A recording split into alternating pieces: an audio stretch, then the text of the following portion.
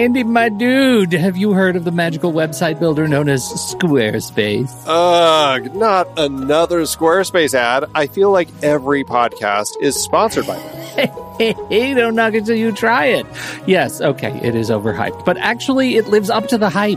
Squarespace is like a website fairy godmother. With a click of a button, your site transforms into a beautiful masterpiece. A website fairy godmother? That sounds interesting.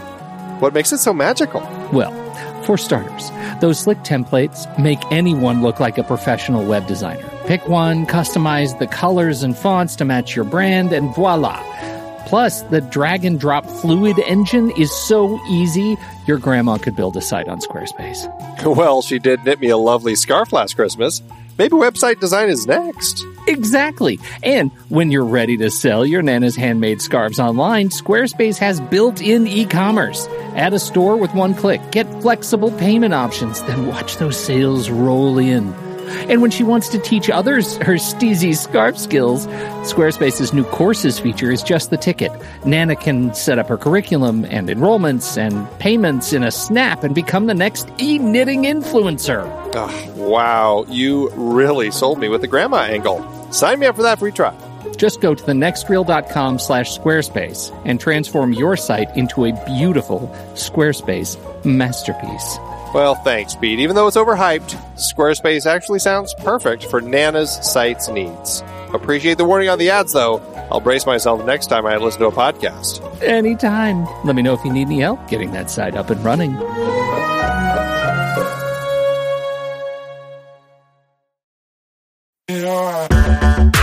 Andy, can you believe we've almost hit 700 episodes of The Next Reel? I know, it's crazy. And with all the other episodes in our family of podcasts, we are well over 1,200 episodes of movie conversation. It's really pretty amazing that we've gotten to have these in-depth movie chats every week for over a decade now. And we couldn't have done it without our loyal community of film fans. Their support over the years has meant so much. For sure. That reminds me, we should give the merch store a shout out. Buying shirts from thenextreel.com/merch is a great way listeners can continue to support the show. Plus, they get to sport our great designs.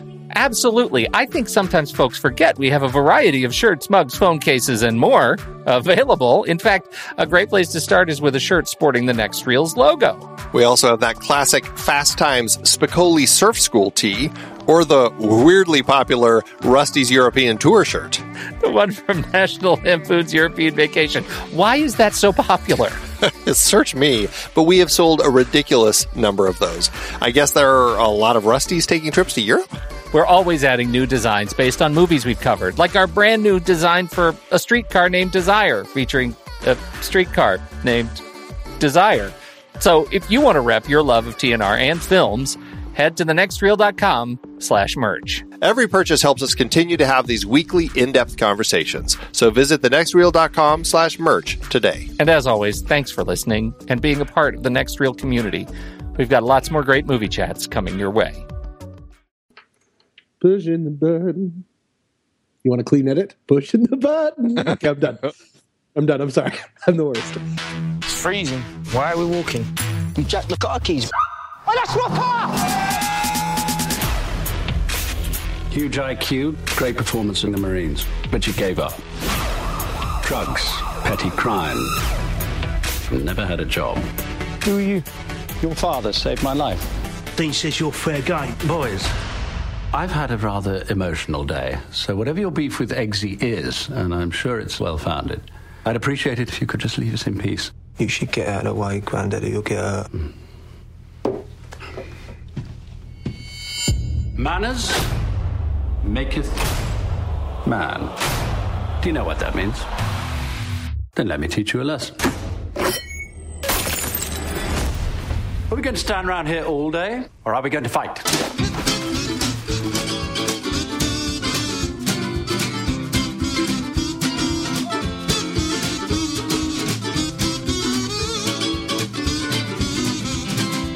Welcome, everybody, to the Next Reel Film Board, a gathering of thugs to discuss one current release film each and every month. This month, we've gathered to take on Kingsman, The Secret Service, Matthew Vaughn's cinematic take on his diabolically original comic property with Mark Millar and Dave Gibbons. But before we get to that, make sure you head over to thenextreel.com. Check out our back catalog of Next Reel film chats, both from our weekly show that Andy and I do on the classics and all 30 of our Film Board very special episodes. You can join the conversation on Facebook or Twitter at The Next Reel. And, of course, don't miss a single show by subscribing for free in iTunes or your podcast application of choice. Joining the roundtable of thugs this evening, playing the role of the bifurcated Lancelot in this evening's performance, Steve Sarmento. Good evening, everybody. And clear-eyed, full-hearted Galahad himself, Tommy Handsome. Hello, friends. And always in the corner of the round table, our fearless Arthur, Andy Nelson. Manners maketh man. And I'm Pete Wright. And tonight I'm playing the role of the tailor. Gentlemen, I deeply enjoyed this movie. That said, it was not what I was expecting in the whole. I was worried that I was in for another kind of Get Smart or the like, but this was foul-mouthed and in parts astoundingly and brilliantly violent. And still, I walked out with this giant smile on my face. It is a feeling I can only compare with my experience walking out of Guardians of the Galaxy. That's right. Oh, wow. Guardians of the Galaxy. I dropped Galaxy.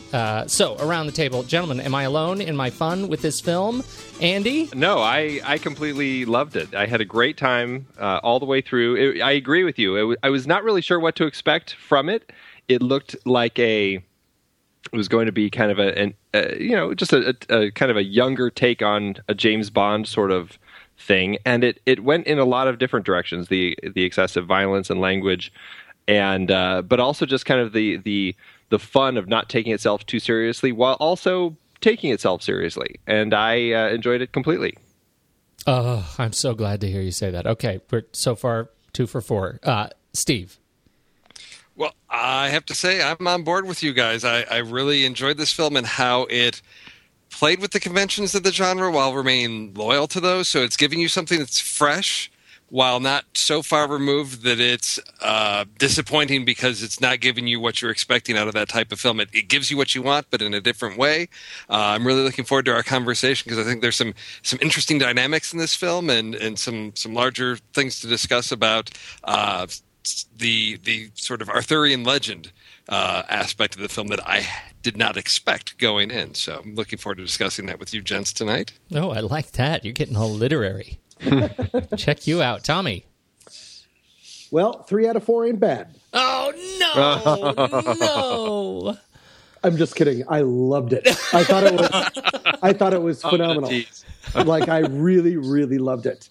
And the theater that I saw it in, there were about 3 applause breaks, including the one at the end of like when sequences that were so stunning and so over the top and so insane would end that people would just burst into applause. And that doesn't happen a lot, especially in Los Angeles. I was going to say, is that just how movies are in Los Angeles? Because we don't applaud in Portland. Did nobody applaud? I mean, a gentleman does not applaud at a movie. Applause maketh the man. It was, I think usually LA is known for being jaded, but it really worked. And the people were just having so much fun and screaming and yelling. And I kept waiting for the movie to not jump the shark, but to just cross some sort of a line where it's like, okay, it's just too many toys. He just has too much freedom, and it just almost never did for me. I thought it was phenomenal. I loved it. Are you sure you're not talking about Jupiter Ascending? I might be talking about Jupiter Ascending. Which one has Channing Tatum as a wolf man or a fox person? Ugh. Yeah, America, you're welcome. I took the hit for you. I saw Jupiter Ascending. Learn from me. All right. Okay. Where would you like to start on this? I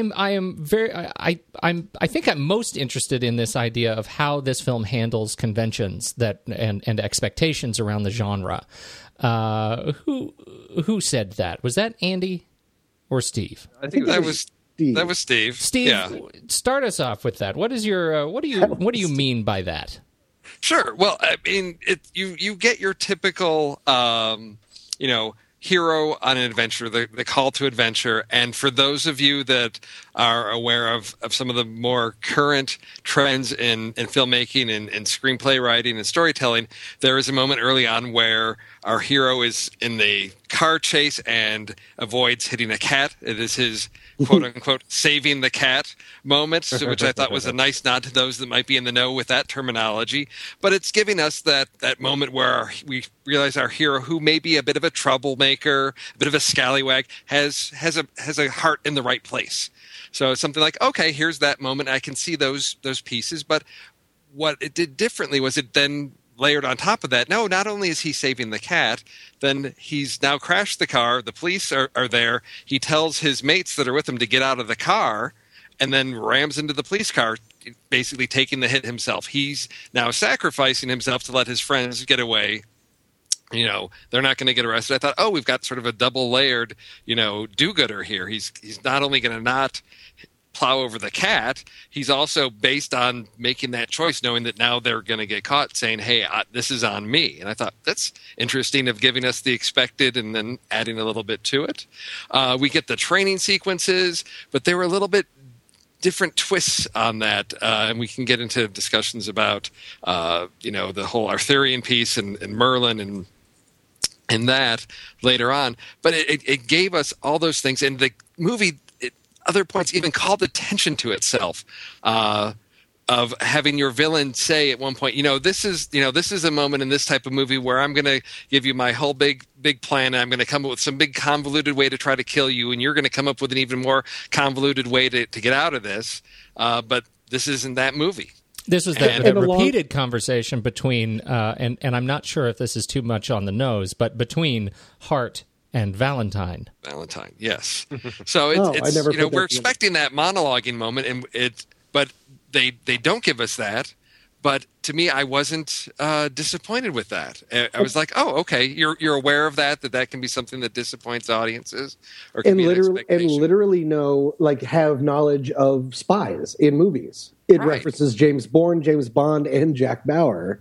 I had no idea there were so many JBs in this. I know, that was pretty funny. So to be sort of world wise like that, but it didn't come off as navel gazing, and it didn't come off as sort of a Screamish kind of spoof of the genre. Exactly. That's much more what I expected. An evolution of it. Yeah, that's much more what I expected going in. I expected this to be much more sort of spoofy, and I probably shouldn't have, given Colin Firth's casting in this film. I mean, I just think he is likely above the spoof. Well, I think part of that came from the marketing, because Samuel L. Jackson as the villain in this it's a very over-the-top type of character. And when you see him in the trailer, it kind of comes across as, oh, this is just going to be kind of a send-up of the James Bond type of spy movies, because you've got this over-the-top villain that could easily fit into a Will Ferrell spy movie. Like an Austin Powers. Right. Yes, exactly. And so that's, I think, the danger of having a character like that and using it in the marketing, because it's really hard to tell what the movie was going to be like. I mean, clearly we had problems understanding what we were getting into when we went to sit down and watch this.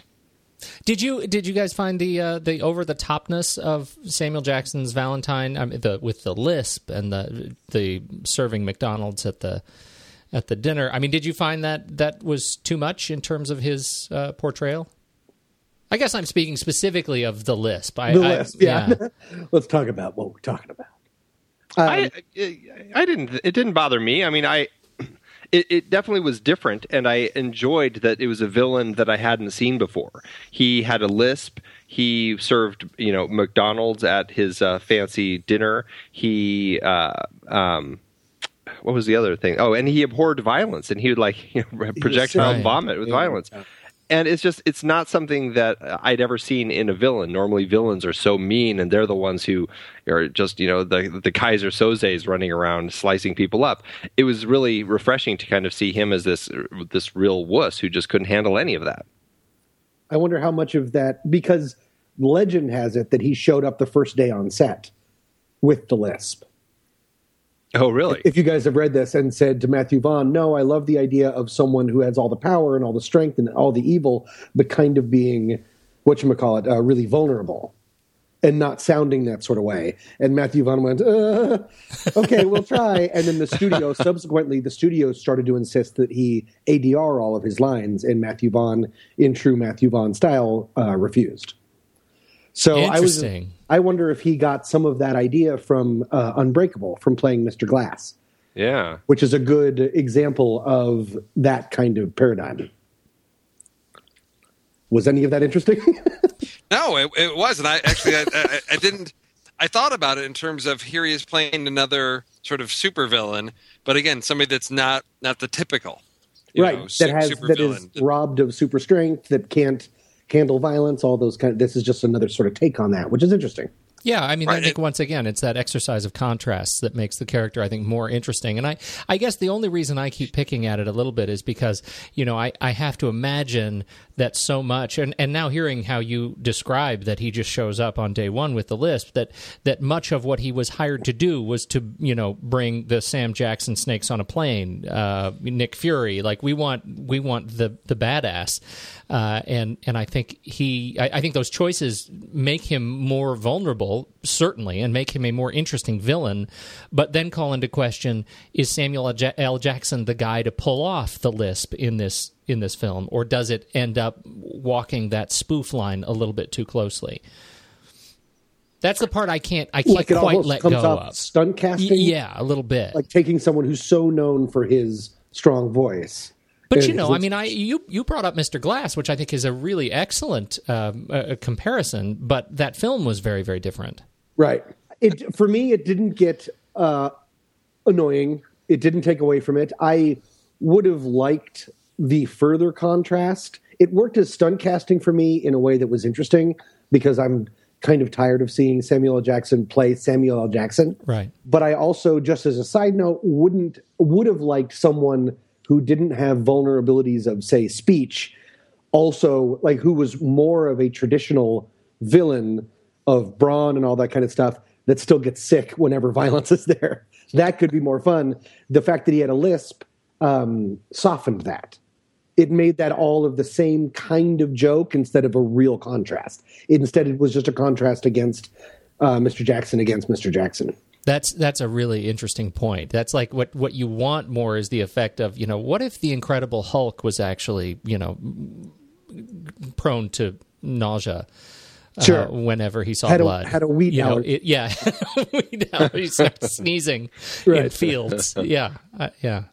Okay. But, when you think about the, again, the exercise of contrast between, this wonderful kind of tailor-made independent spy agency next to the sort of billionaire boys club of Valentine and his technocrats, I found that really a delightful exercise of contrast. I really enjoyed watching Colin Firth in this role of the action hero, and Mark Strong as Merlin. I really enjoyed this unique take on this agency.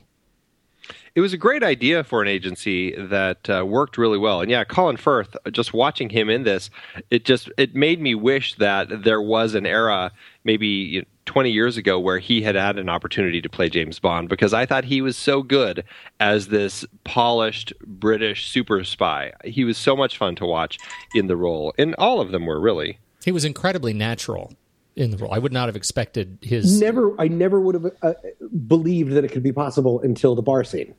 Oh, no, I guess he had action a little bit earlier on. But yeah, I mean, I couldn't believe it. Right. And it worked great. And he looks good in a suit. This whole movie is filled with amazing costumes, whatever you call that, wardrobes. Seriously, did you not want to walk out and immediately go to a fine tailor? I mean, I think since I saw the movie 24 hours ago, I've used the word bespoke 1,500 times. Yeah, I know.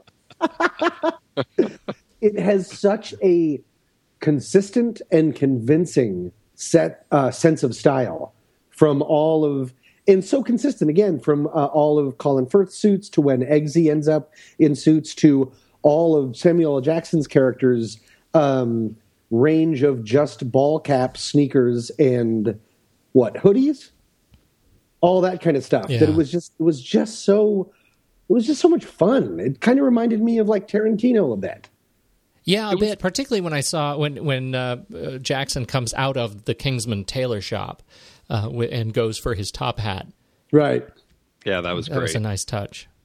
Yeah, I mean, this is, we always talk about world building, Pete, and this was a really good example of this new spy organization story that we've been introduced to that created this world that worked really well on all levels. I had so much fun watching this spy organization, the way that they were tied into this tailor shop. Everything about it just worked really well and made great sense. It reminded me of another movie. Actually, it didn't remind me. My friend, shout out to Darnell Smith, who I saw it with, one of the two friends I saw it with, said it reminded him a lot of Wanted.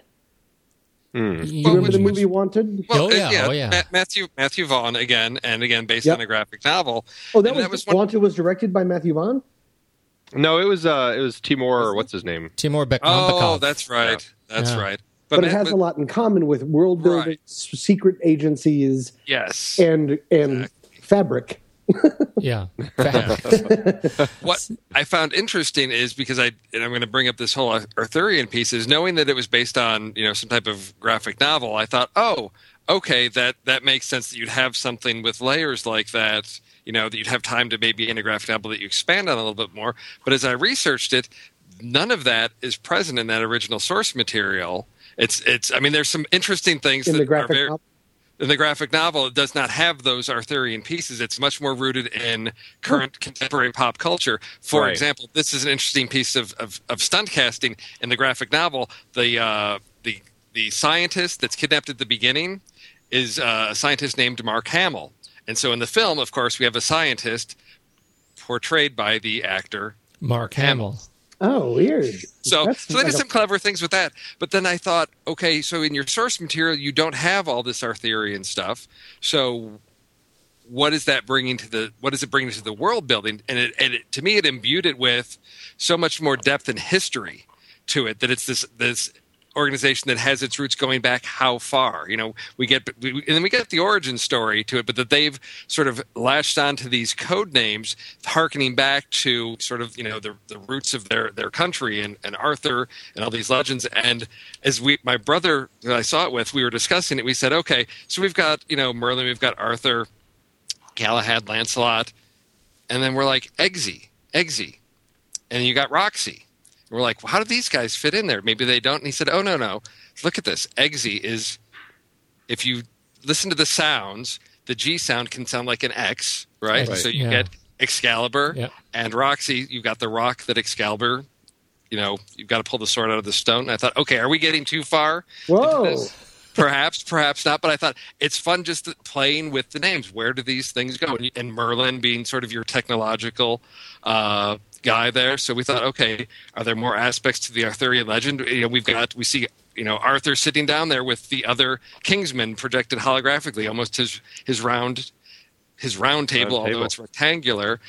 So these guys sort of being the knights on these quests to protect the realm. And I thought there's so much more to this, that it's just resonating sort of on that mythic level in so many ways as Eggsy goes on his journey to become that Kingsman and the quests that he has. And I thought this is where you can do something simple, but if you do it really well, it just adds something to that world building component that sets it apart from just, oh, this could have been another Jason Bourne type movie.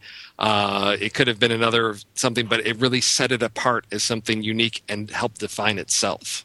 And that's so interesting that it wasn't in the graphic novel, that if it was more, what you said, pop culture reference, that's the kind of thing that tips the movie into more spoof and I lose interest. The fact of that when you really ground it in something that seems reverential and historical and real, then it's thrilling to have all of these pop culture references and people to know who Jack Bauer is, on screen. That's a really smart change then. Yeah. I did order the graphic novel, but I haven't started reading it yet, and I am less interested now as a result. I read a couple of reviews of it, and the reviews were not terribly good on their graphic novel. It's surprising that some of the people that they were saying that it's like very crude compared to the film that he made. Yeah, I love the I love the sense of it, though, the fact that this is, his property. This almost feels like a more, I don't know, final draft of the idea. Right. Yeah, and that's why the reason I went to sort of look at the source material was it's the Kingsman, the Secret Service, and I thought, are they trying to launch a franchise with this? Because how much source material is there? When I see Eggsy and sort of the local mobs just hang out at a pub called the Black Prince, I'm like, again, you're tying in all this. Like, is this really extended allegory in these graphic novels? And when I saw that it wasn't, I thought, oh, okay. I'm sort of glad that maybe this is just the standalone, because we do have a nice complete story. Yes, it could be an origin story, but then there's that challenge of where does it go from here? And I'm very satisfied with just following Eggsy on his journey as we see, sort of the Kingsmen have to go through this, it's the transformation of handing it on to the next generation, which is even referenced early on as we learn about Galahad's choice early on of how he selected his earlier candidate, Eggsy's father, and how that he was sort of going outside the scope of the types of candidates they usually pick. And he tells, Arthur, well, the times are changing. We've got to keep up. We've got to be flexible.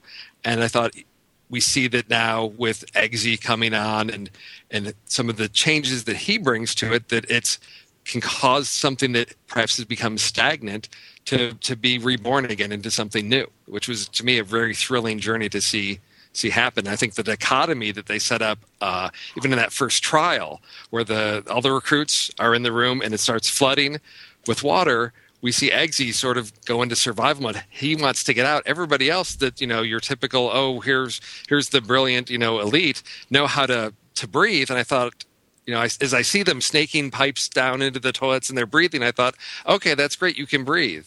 So you're just willing to maintain. But Eggsy is actively, how do I get out of here? I'm going to try this door. I'm going to smash this mirror.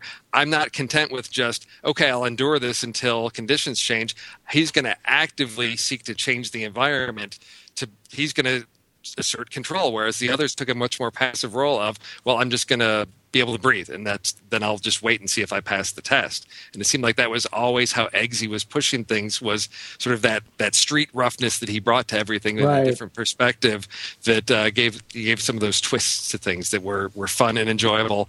And probably he one of wasn't being too academic about it. He wasn't right. And I think the loudest, the most boisterous our audience got was when you've got Colin Firth asking him, "Have you seen Trading Spaces? Have you seen Nikita? Have you seen Pretty Woman? Have you seen And he's like, Eggsy's like, no. He's like, oh, it's this this story about are you willing to transform yourself through this process? And he says, oh, like My Fair Lady? Yeah. It's fantastic. So great. But then, of course, to bring it back at the end to looking good, Eggsy, feeling good, Merlin. Right. They did reference Exactly. Brilliant.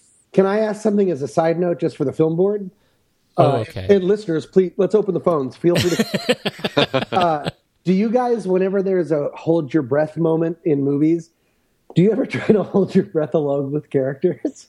I do. Do you? I always do. I wonder if maybe that's something that everyone does and no one has ever done. Can I stay underwater that long, or is the editing causing problems? Yeah, I do, and I'm always so proud. It's like, what is the margin of the margin of victory when I can sit there and hold my breath as long as they're holding their breath, but I know I couldn't swim or punch through a glass mirror.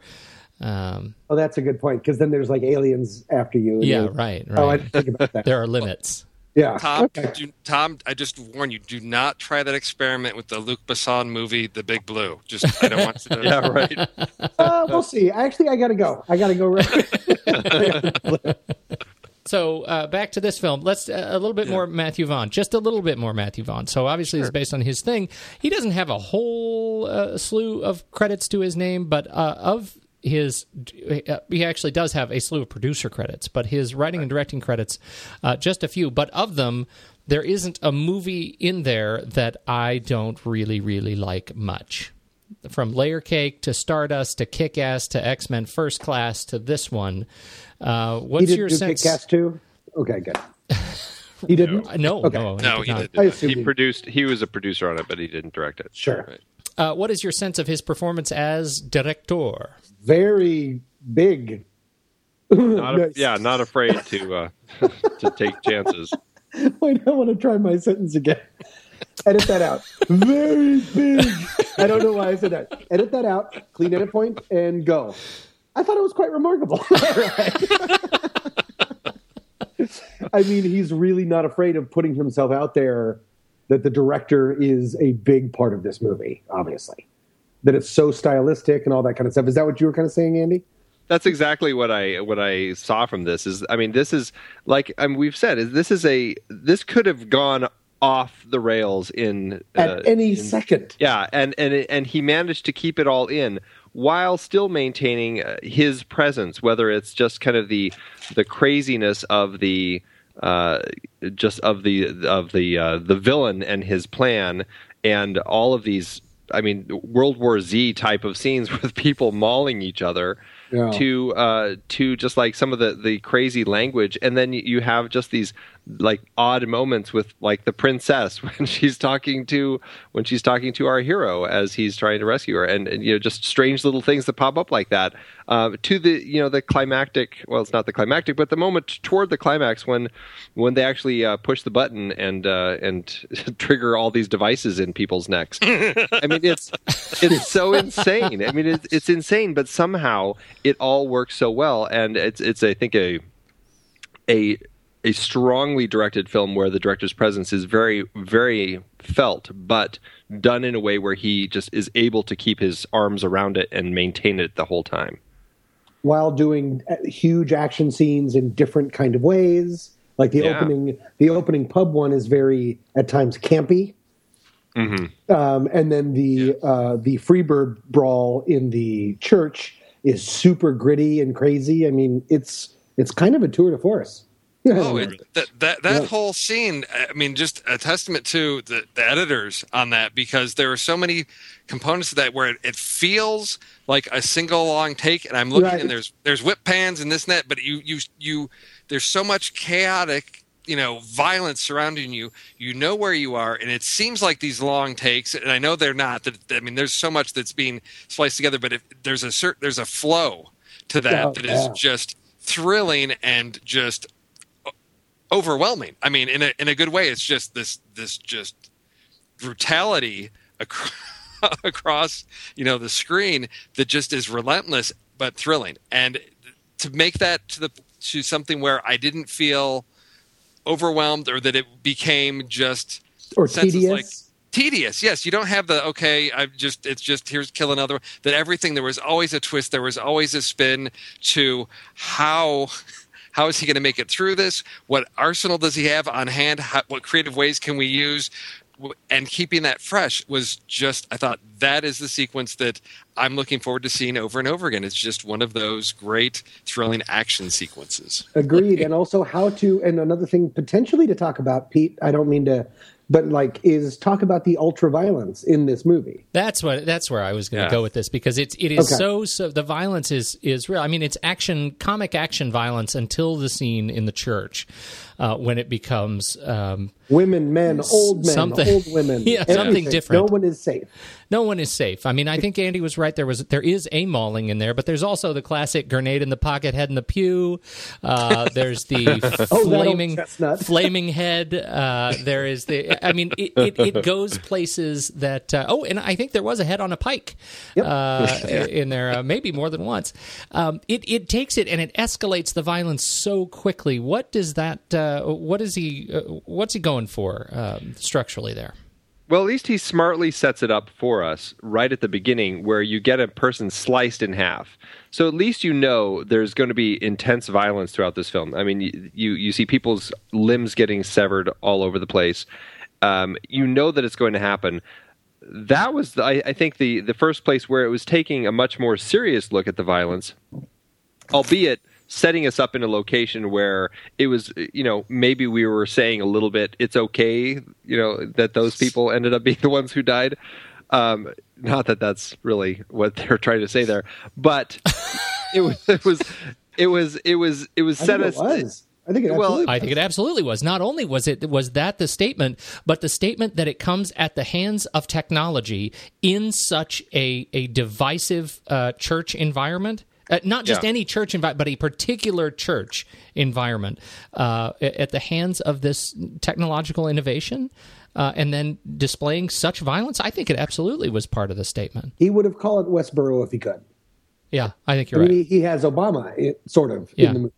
So I think he absolutely would have. I'm sorry, Andy, go on. I'm sorry, Andy, I didn't mean to derail you. No, yeah, I mean, yeah, I was trying to, delicately go over that, but you're right. I mean, they probably were. But it's also It's also mass murder, and so it's an incredibly brutal mass murder scene where he's one of our heroes ends up essentially killing pretty much everybody inside this church, and it's pretty horrific, and it's done in a way where it obviously fulfills a plot element of the story as he's kind of taken over, and we see the effects of this awful thing that our villain can actually do. And it was really interesting. I was thinking about that, and it's just like, this is the type of thing that James Bond villains often try to set up, but I've never actually seen one done in a way where so many people end up dying in a James Bond film. And that's the interesting difference, that this film was kind of it took that turn where I don't know, I guess I just wasn't expecting that level of serious violence in a film like this. Yeah, I think to your point, Andy, I mean, you made the point that he set us up with the violence by the split Lancelot in the beginning, and I would say the kind of violence we experience throughout the film compared to the violence in the church it's very different. The severed arms and things at the hands of the gazelle, at the legs of the gazelle, was much more sort of comic. Yeah, that was her name. Was much more sort of comic violence. But once we got into the church, it took on a much more sort of human tone, and I think it that's the part that makes a much bigger statement on me, certainly. Well, and when I said he set us up with the violence, I mean, I don't mean that he set us up for like the serious violence, but he at least set the stage for, this is going to be a bloody film.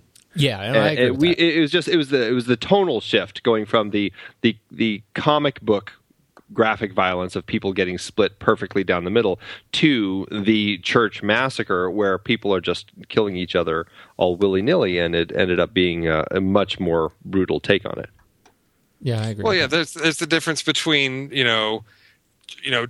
hired hitmen protecting somebody or bodyguards fending off an attacker versus when you see just the general population turning on each other and ripping each other to shreds. We see that in the church, then we see it on a larger scale later on. And there's something, a little bit more shocking when you see, ordinary people of all ages turning on each other very violently versus, large, nameless European gents, going after their guns, which we see, across every single spy movie ever made. Very rarely do we see just, typical people on the street, going after each other with such aggression and violence. But so I agree. I understand that this is going to be violent. There's going to be severed limbs. There's going to be blood. But I think that's where he ups the stakes to. You haven't seen this before, and it's to Pete's point. There's often the threat from the villain, but very rarely do we see let's do like the test study case to see if this thing really works. And we're going to use one of our professed heroes to execute it. Weapon. Yeah. Right. Yeah. That's when the movie, the Freebird sequence was when the movie became, for me, like so thrilling. Because I don't know, because I was upset by it. And I'm upset when we talk about it like this. But during the movie, I was so thrilled. And I couldn't believe what I was seeing. And so that's when it became like, this seems like one of the weirdest, riskiest mainstream movies in a long time. Can you imagine the amount of studio notes he must have ignored? Oh. Yeah, right. Can you, from the fact that it's a hard R starring a kid, like it's so, this is the exact opposite of Jupiter Ascending. Where it's like everyone just sort of being like, okay, we're going to knuckle down and let's just go for it. And this one is a success and Jupiter Ascending is such a disaster. Sorry, I just have to bring up Jupiter Ascending every 20 minutes. All right, good. Because I saw it. It's almost a sponsorship break. Yeah. So do you? So the other sequence that I found interesting, and again, this is where we're sort of playing with the conventions of the genre and putting a twist on them, is when we're in the villain's sort of lair. His underground, in the side of the mountain fortress, and Eggsy is in there to, execute his mission. And, we think he's done for, because he's being chased by all these guys in white. And I'm looking at the cell block where, like, the princess is kept. And I'm like, there is so much Star Wars going on right now because you've got stormtroopers chasing the guy. He's like, are you a princess? I was just almost waiting for, aren't you a little short to be a spy? But it didn't, it's again that I'm familiar with that. I see that there's those shades of that there, but it didn't move across into over the top, cheesy, corny. I was like, oh, you're playing with that, something familiar again. And I thought it was just handled very well, executed well, to the point where you may not, notice it upon first viewing, but I think just some of the shots, down the long hallway, the cells on the side, it just really just rang to me of like he's harkening back to Star Wars and the young hero on his quest going into the heart of the villain's fortress that's going to destroy everything. But again, and as you said early on, there's a drop with Mark Hamill. So he opened that world. You're already there. Yeah. You're already there. But again, I thought, how is he pulling this off where I'm still so excited and thrilled and not cynical about this, because it could cross over into that so easily when you touch on things as sacred as Star Wars, but to be able to do it in that way that, again, just brings so much, I want to say, joy in watching this film. That, yes, there's horrible amounts of violence, but it is so much fun to see these characters in this world. Yeah, I bet what it helps him. I'm sorry, I feel like I'm interrupting. No, not at all.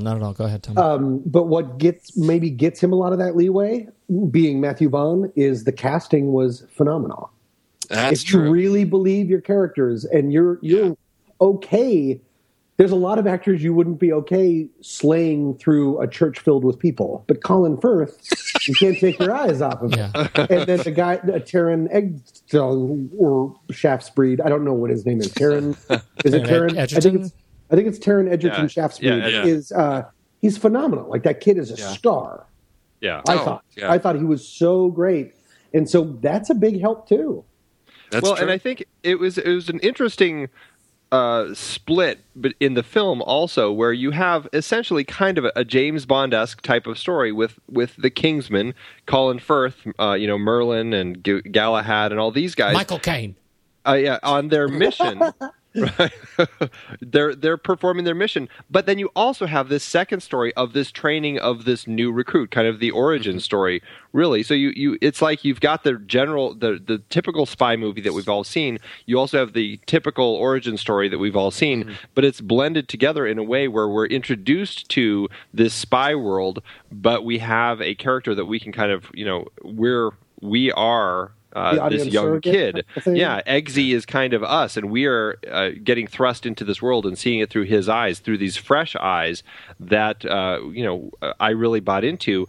And it was just an interesting blend of those two types of stories that we've seen so often that worked really well, and it made the story a little more interesting for my taste, that I got to actually see both of those blended into one.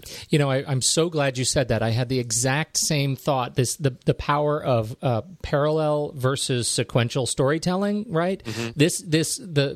The comparison between this and the other kind of YA properties, from the Hunger Games to particularly Divergent, Insurgent, where you get through this, you have to go through the linear process without getting the benefit. I mean, the benefit of seeing the story really play out. I think it makes this story so much more rewarding because we get it's like action storytelling in a microwave. We get everything. We get the indoctrination piece of it, but we also get the sort of more hard-hitting intrigue of the A story play out at the same time. I thought that was really, really well done.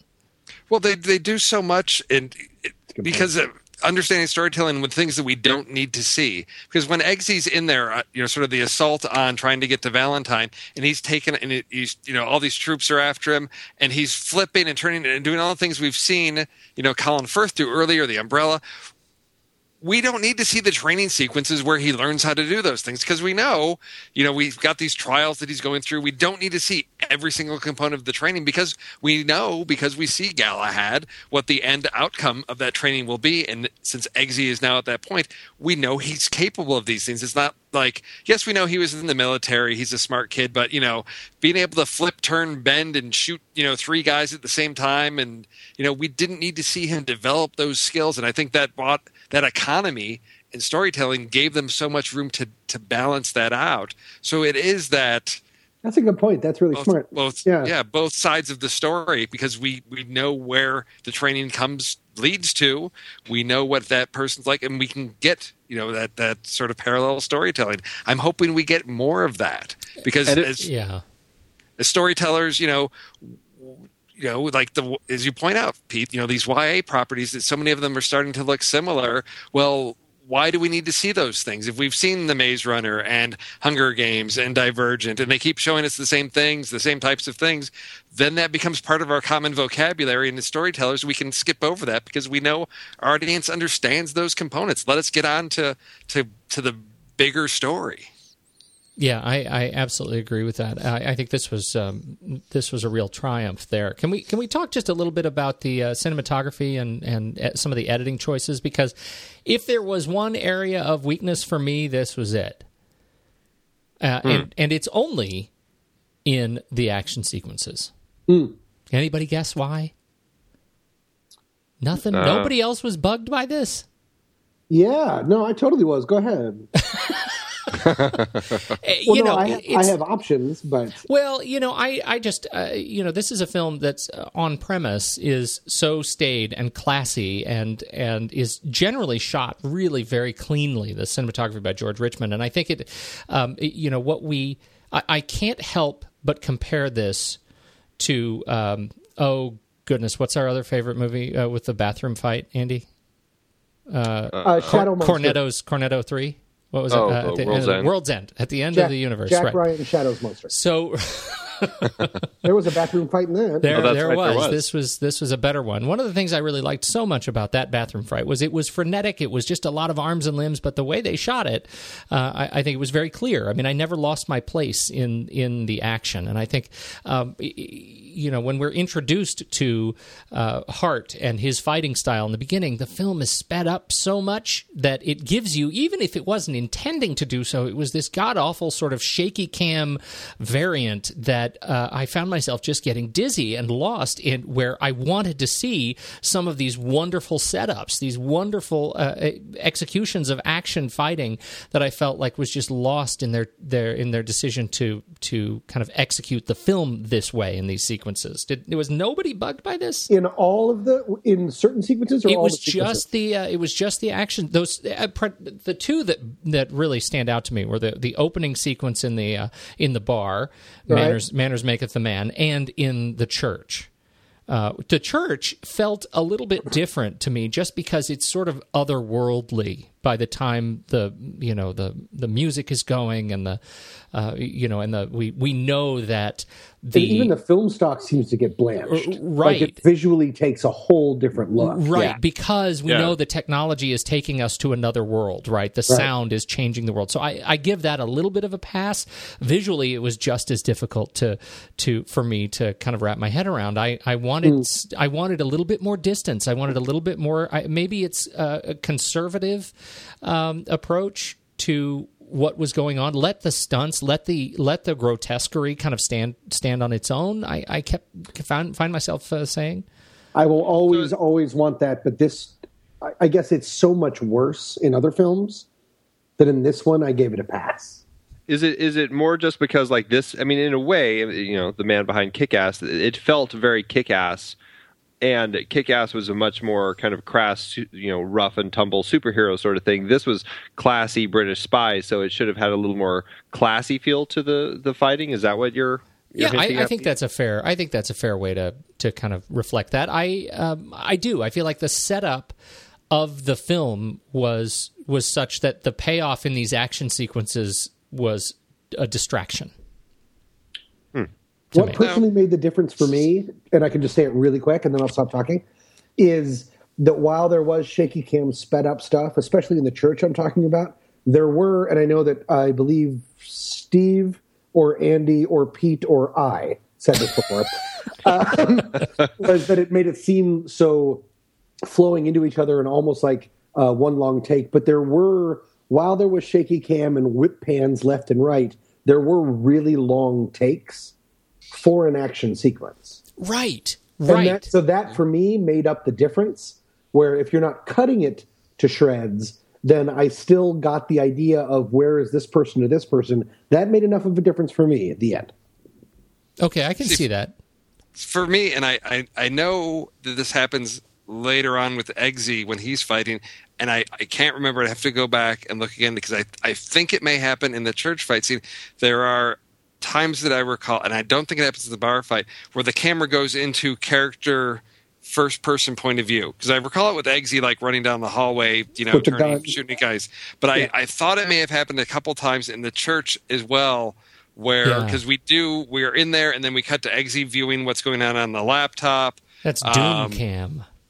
So I wasn't the only one that saw that. That's incredible. But to me, it didn't bother me because I think the dichotomy that Andy's talking about is one of the thrilling things of being the Kingsman. If we can have on the surface level, we are these refined gentlemen and we do have manners, but when pushed and we become that instrument that is necessary to solve the problem, and it can be a very brutal killing machine. And I think that's sort of the same thing we've gotten with Daniel Craig's James Bond, is not just the gentleman but the brute underneath. And I like that dichotomy, that balance, so that he can just decimate that gang of guys and then sit down. I'm going to finish my Guinness and I've got my manners, because that's what's appropriate in society. But when I have to deal with people that don't understand those things, I will become something else as necessary. Okay, you're swaying me. I can't help but come back to this idea that when you make such a beautiful ballet of violence, you actually want people to be able to see it. And that's the part that gets back to me, and how much the role of your choices of, in this case, film speed, because I think you're right. I think editing, was really generally very conservative, particularly in that sequence. I mean, it's practically kind of Birdmanian, where it just feels like you say it's just one long take, even though they're using trickery to make it feel otherwise. The sense of just film speed, the role that plays in the narrative execution, I think is worth note. That's all. I'll leave it at that. Oh no, I think it's something that I will definitely note, and on viewing a second time, pay attention to, because I think there you can get in that fallacy of if I want my audience, if I've got something that's very confusing and chaotic going on, I'm going to have my filmmaking be confusing and chaotic, and that doesn't work. And that's just a fallacy of, well, I'm trying to convey that emotion or that sense in my viewers because that's what my character's going through, but it becomes a barrier. And I think that's sort of where you're on the edge of, Pete, of it. I know the character is there's a lot going on and it can be disorienting, but I as an audience member shouldn't, because I should always be able to understand what's going on and why and where things are coming from. So I look forward to a second viewing to sort of see where things lie on that spectrum. Well, and I should add, there is probably a practical consideration too, which is, how thuggish do our characters really look pulling off this kind of stuff when played at even a quarter of the speed that we were. Right. Yeah, that's really difficult. Yeah.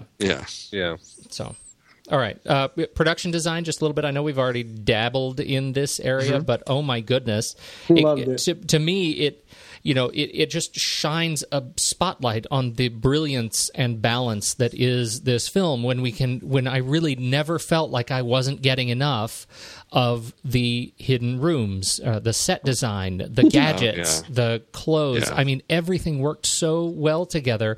It wasn't a film where I walked out saying, gosh, I wish they would have given me more what, anything. There was never a moment where I didn't feel like I wasn't being well taken care of. And I think so much of it goes to the brilliant work of, Paul Kirby and production designer and the team. Absolutely. Yeah. It's just definitely magic. You want to spend more time in that world. And Ariane Phillips in the costumes, too. I mean, we've already talked about them, but all of that works together so well to kind of create this brilliant and just impeccable world. But do you think that, like, Matthew Vaughn is either, I know I'm giving too much credit to just the director, but, like, do you think he's a genius all of a sudden, or he kind of also got lucky? Just what do you mean? Bit. I don't know. Like, this is just such a fully formed world and style and sensibility while being gutsy, while being insane, while always being on the edge of falling apart. And yet it never did for us. Well, he had the source material, so at least he already had the world created, even though, as But Steve was saying that a lot of that world, it seems like he took the best parts and then, helped invent even better parts. Exactly, but that's what I'm saying, is he had a kind of source material created, and then from that, he and then, was it Jane Goldman, I think, was the co-writer on this, were able to work together to kind of, expand on it and make something more out of it. And I think they just moved in all the right directions. I don't know if I'd say that either he or Jane are a genius, but they both certainly have been involved in some pretty strong projects and very, very creative projects. I mean, Stardust is a very creative property. Kick-Ass, the X-Men stories, all of these things are big types of things that have a lot of interesting world building that I think that they've generally succeeded at doing. Yeah. Well, Tom, I think if you haven't seen Stardust in a while, I just watched it a couple of weeks ago with my kids because it is a wonderfully magic film. But looking at, again, if you're talking about genius and being able to balance things, Stardust, earlier in his career, the whole sequence with Robert De Niro with the lightning pirates and the dress, and to have Robert De Niro be able to pull off that role and for that to fit into the story and for it to not come off again as going too far, it seems to me he's always got that ability to push enough to go, wow, this is really interesting, but not so far that it comes off the rails. And I think he was able to demonstrate that even that far back in his career on his second film after Layer Cake. So I think it is something that's, I want to say, sort of characteristic of his style. If I'm going to push things enough, but not so far that I derail what I'm trying to get done and that it becomes a distraction or undermine story. And I didn't mean to make it sound like I was trying to S-word on Matthew Vaughn at all. I was just wondering seeing a burgeoning, like when everything comes, like I love Edgar Wright films. And Scott Pilgrim vs. the World was my favorite movie of that year. I think it's a nearly perfect movie. So it's just kind of like seeing all worlds collide in such a risky kind of way. Yeah.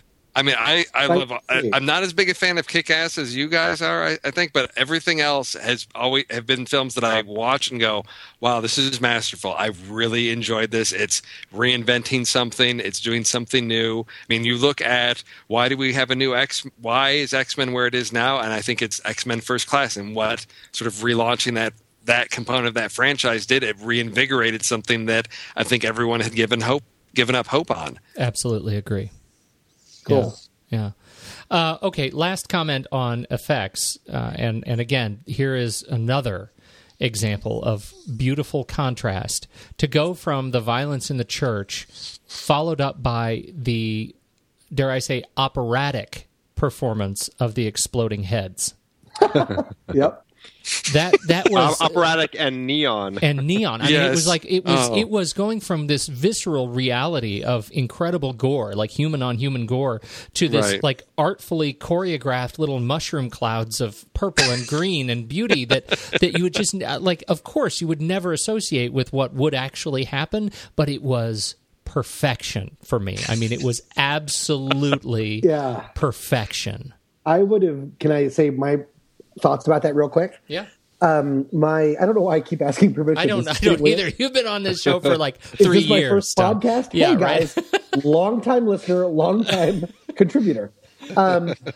No, I originally, when that started happening, my first thought was, oh, well, of course, because if it was too many heads exploding, because we kind of saw the aftermath of Mark Hamill's head exploding, and it didn't seem to be a big color of light, like a mushroom cloud of light. Right. Then, of course, that would push it to maybe that the ratings board would be too mad about that. But, of course, that's what Matthew Vaughn wanted.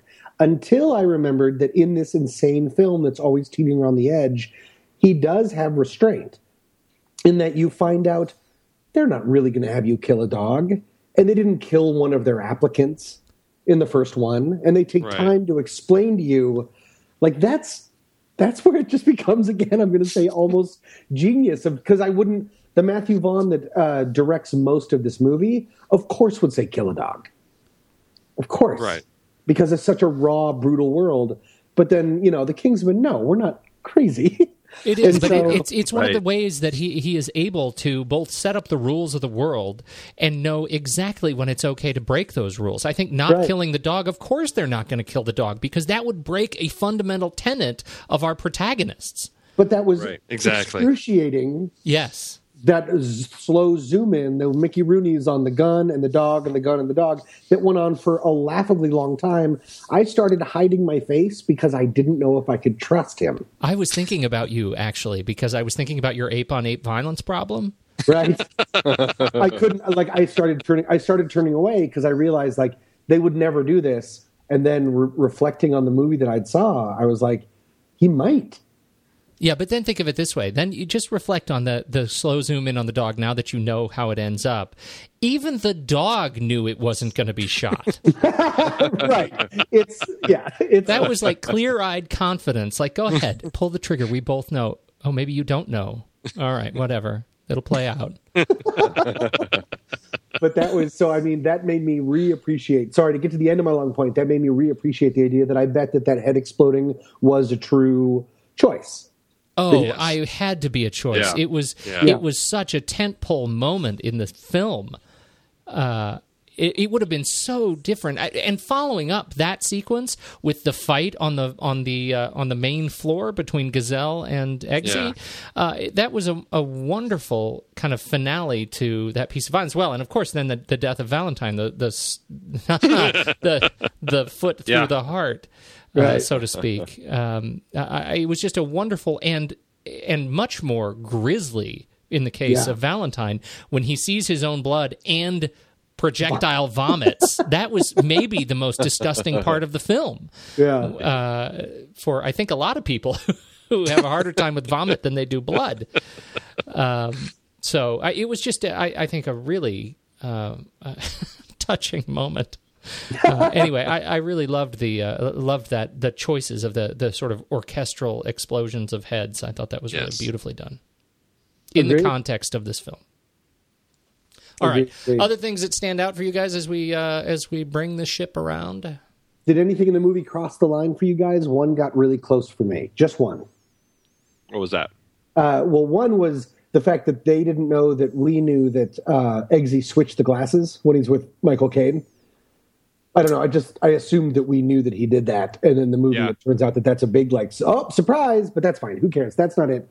Did anybody? Let me just ask though. Did anybody? We all knew. Tell me, right? We all knew that they switched the glasses. Oh yeah. Okay. Yeah. It was such a telegraphed like a broad camera move of hey, what's one of those? And then the up and down. And now let me explain sleight of hand. That was the only time it was a little disappointing of I'm ahead of the film, and I've never been ahead of the film ever. Okay, so what was your real one? Eggsy's mother chopping down the door with the little girl inside crying.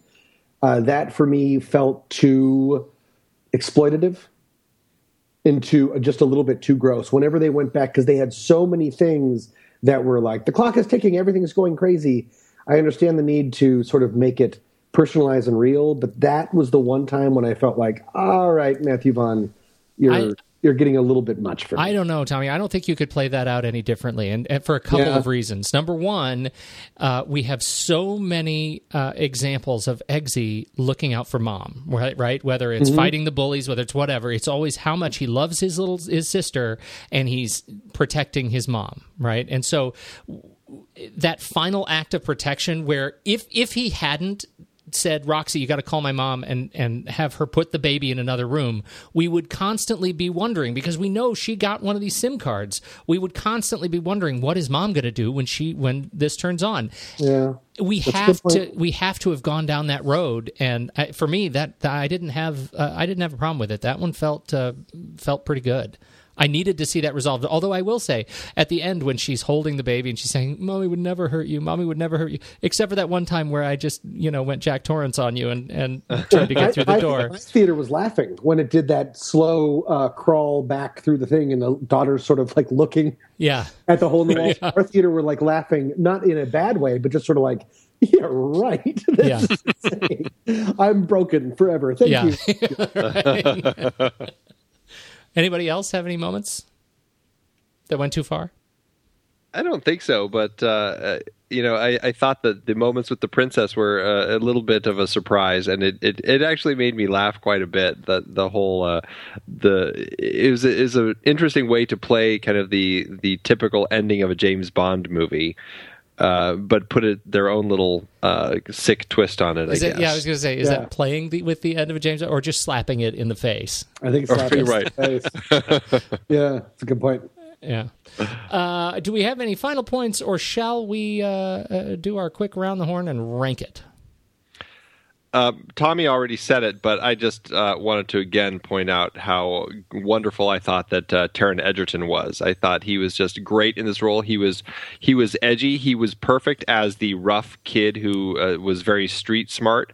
But when he dressed up in his suit, he also was perfect in that role. I thought he played both sides of that very well, and I like Tommy said, this is a star in the making right here. He was just so strong in the role of our young Eggsy. Agreed. Absolutely agreed.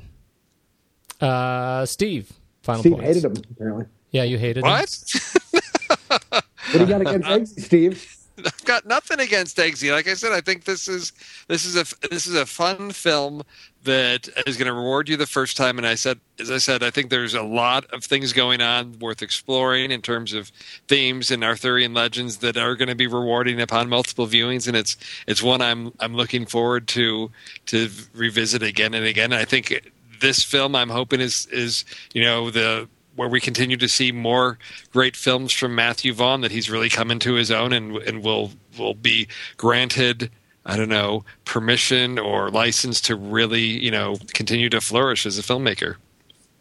Yeah, my guess is that 50 Shades of Grey, which very predictably took over the, box office, when that falls off a cliff, this one is just going to stay around for a while, because I can't imagine that the word of mouth will not be through the roof on this. Exactly. Yeah. I hope so. I really have this sense that this is a Keys to the Kingdom kind of a film for Matthew Vaughn, and also I think for young Eggsy. This was I really enjoyed this, and what a fantastic Valentine's movie. Wait, are we talking about 50 Shades of Grey?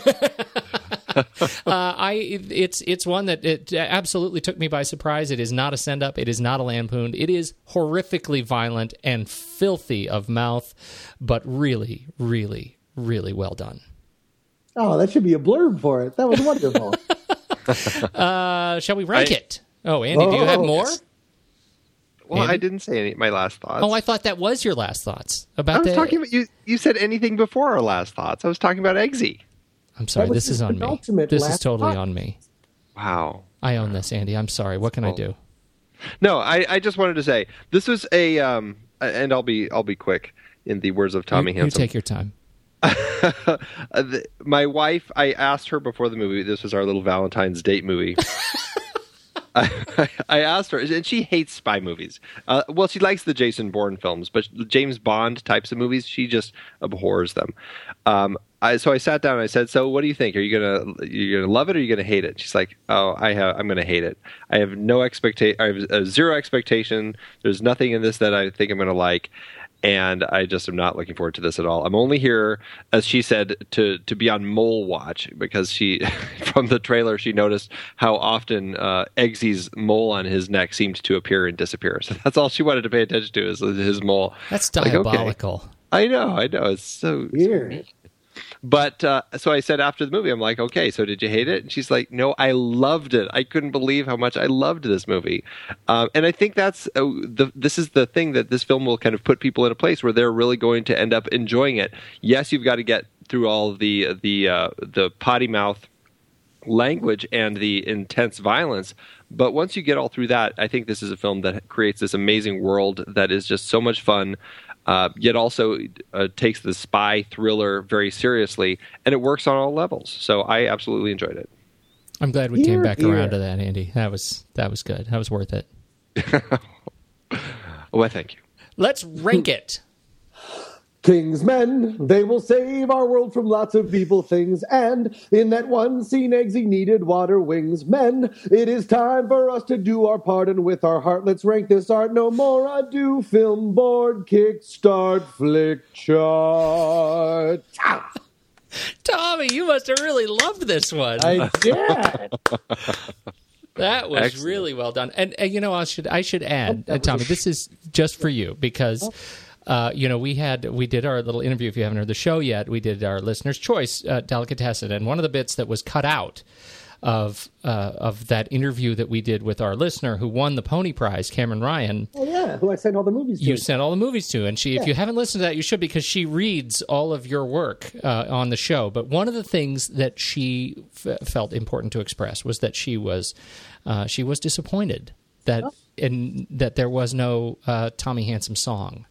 As part of the Pony Prize win. So you just need to know that your work is deeply appreciated, much beyond the bounds of our call. We're not just shouting into a tunnel? No. That's wonderful to hear. I would always assumed that Cameron was you in a wig. That's very sweet. Cameron, if you're listening, one love. All right, good.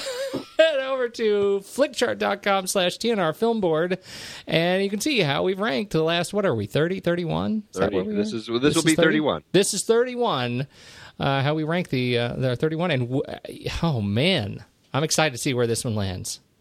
What do we think? Yeah. Is it going to break the top 10? Please tell me it's going to break the top 10. We had some crappy movies on this list. I think I'm hoping it'll break the top 5. We'll see. All right, let's do it with a bullet. Kingsman, The Secret Service, or Divergent? Kingsman. Kingsman. Definitely Kingsman. Kingsman or Looper? Getting tough already. No, Kingsman. No, Kingsman. Oh, wow. Okay. I'll say I'll do Kingsman. Okay, then I'm irrelevant. Then I don't have to mention. Good. Okay. You're welcome, Joseph Gordon-Levitt. We still like your opinion. Well, as far as immediate watchability, Kingsman. So yes, Kingsman for me. All right, Kingsman or Fury? I know you guys loved that, but I would say Kingsman. Yeah, my Fury stuff has changed, by the way. A little bit. It's not a little. Just it's sort of been downgraded. Just because you saw American Sniper. Yeah, no, it's because I said Jupiter Ascending. There's a space tank. 20 minutes. There it was, folks. Yeah, space tank. Every. Oh my God, you had me at space tank. Okay. All right, so that's Kingsman. Yes. Kingsman or Edge of Tomorrow. Oh, Edge of Tomorrow here. Ooh, snap. Edge of Tomorrow. Yeah, Edge of Tomorrow. Edge of Tomorrow. Edge of Tomorrow. Flick chart. Well, wait, are we ranking the films or are we ranking Tommy's songs? I know, but that's what I. But I think in both cases, I got to go Edge of Tomorrow. I think both cases. Excellent. All right, Kingsman or Guardians of the Galaxy? Kingsman. So my vote counts for 3. Tough one for you guys. I think. Okay, I will explain my vote on this one. And Pete, oh God, listen carefully. Weirdly, it's going to be Now You See Me. Because my vote is all because of you. All right, this burden of this falls on your shoulders, Mr. Wright. Okay. I am going to vote Kingsman because of, as you so clearly brought to our attention, of balancing the origin story and, you know, the spy story, of the intricacies of keeping those plots going and working that magic. Whereas with Guardians, although it is fun, there is really not a lot of plot per se. So based on that, I am going Kingsman. Wow. Man, Steve, you just explained to me so well that I'm also going to go to Kingsman. Is that like listening to a mirror? I think you changed my vote on that too. So Kingsman. Wow, look at that. Wow. Number 3 out of 31. Ooh, wow. Huzzah. Nice. That's wonderful. What's 1 and 2? Gravity's Edge of Tomorrow. number 1. Edge of Tomorrow is number 2. Fair enough. I'm happy with that. Me too. That feels great. Hobbit is in the cellar. I'm just kidding. That person that wrote in, I love you. Okay. Well done, gents. I feel like this was a triumph. Oh, definitely. Yeah, it was a great film. And we didn't even say, I thought Gazelle was better than most of the Bond villain sidekicks. Oh, the Bond girls? Yeah. Sidekicks. Nice. Great. She was great. And the fact that she had metal blade legs, it was just fun. Yeah. That was great. That was to just sort of make that work and not be roll your eyes and crazy.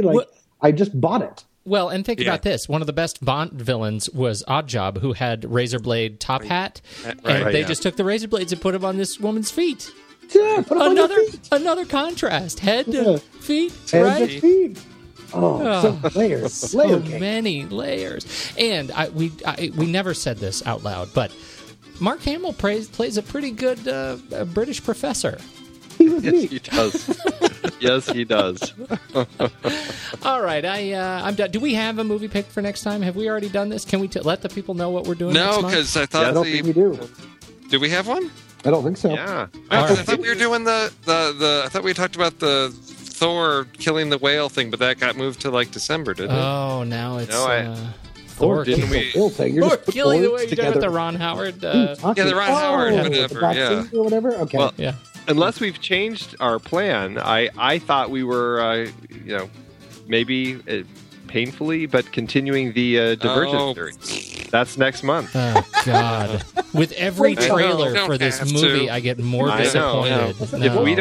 we don't have to, I'm happy to do something else.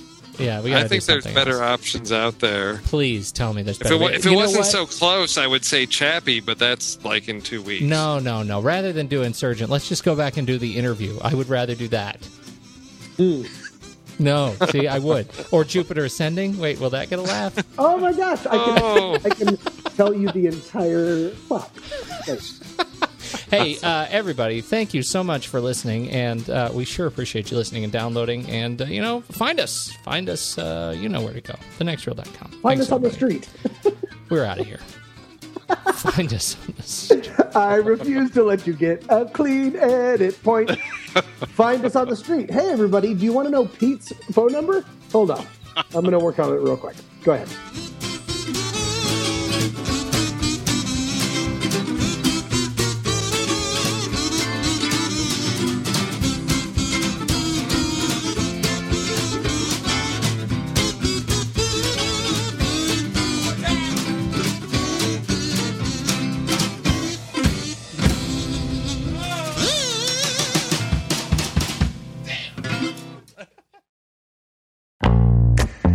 Here on the Film Board, we have covered quite a variety of great page-to-screen adaptations over the years, from superheroes like Christopher Nolan's The Dark Knight Rises, based on stories like Nightfall and The Dark Knight Returns, to horror and sci-fi, like Max Brooks' World War Z and Hiroshi Sakazuraka's All You Need Is Kill, which became one of our favorites, Edge of Tomorrow, with Tom Cruise and Emily Blunt.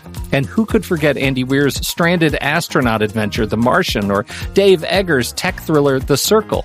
Supposedly so much better than the movie. We've also explored Stephen King epics like The Dark Tower and It, biopics like Damien Chazelle's First Man, and sweeping sagas like Denis Villeneuve's take on Frank Herbert's Dune. And don't forget Martin Scorsese's Killers of the Flower Moon, based on David Grann's nonfiction book about the 1920s murders of the Osage Nation. I just finished the book, and it's fantastic. It's always fascinating to look at the source material, and we often do as the book lovers we are. For those of you out there who love to do the same, head to thenextreel.com/originals to find all of our past episodes and dive deeper into these adapted stories. And it's not just stories. We've included things like the video games Uncharted and Detective Pikachu. That's right. thenextreel.com/originals is your one-stop shop for in-depth looks at the sources for cinematic adaptations that we have discussed. Every purchase you make supports the Film Board and the Next Reel's family of shows. So what are you waiting for? Head to thenextreel.com/originals and get your next read today.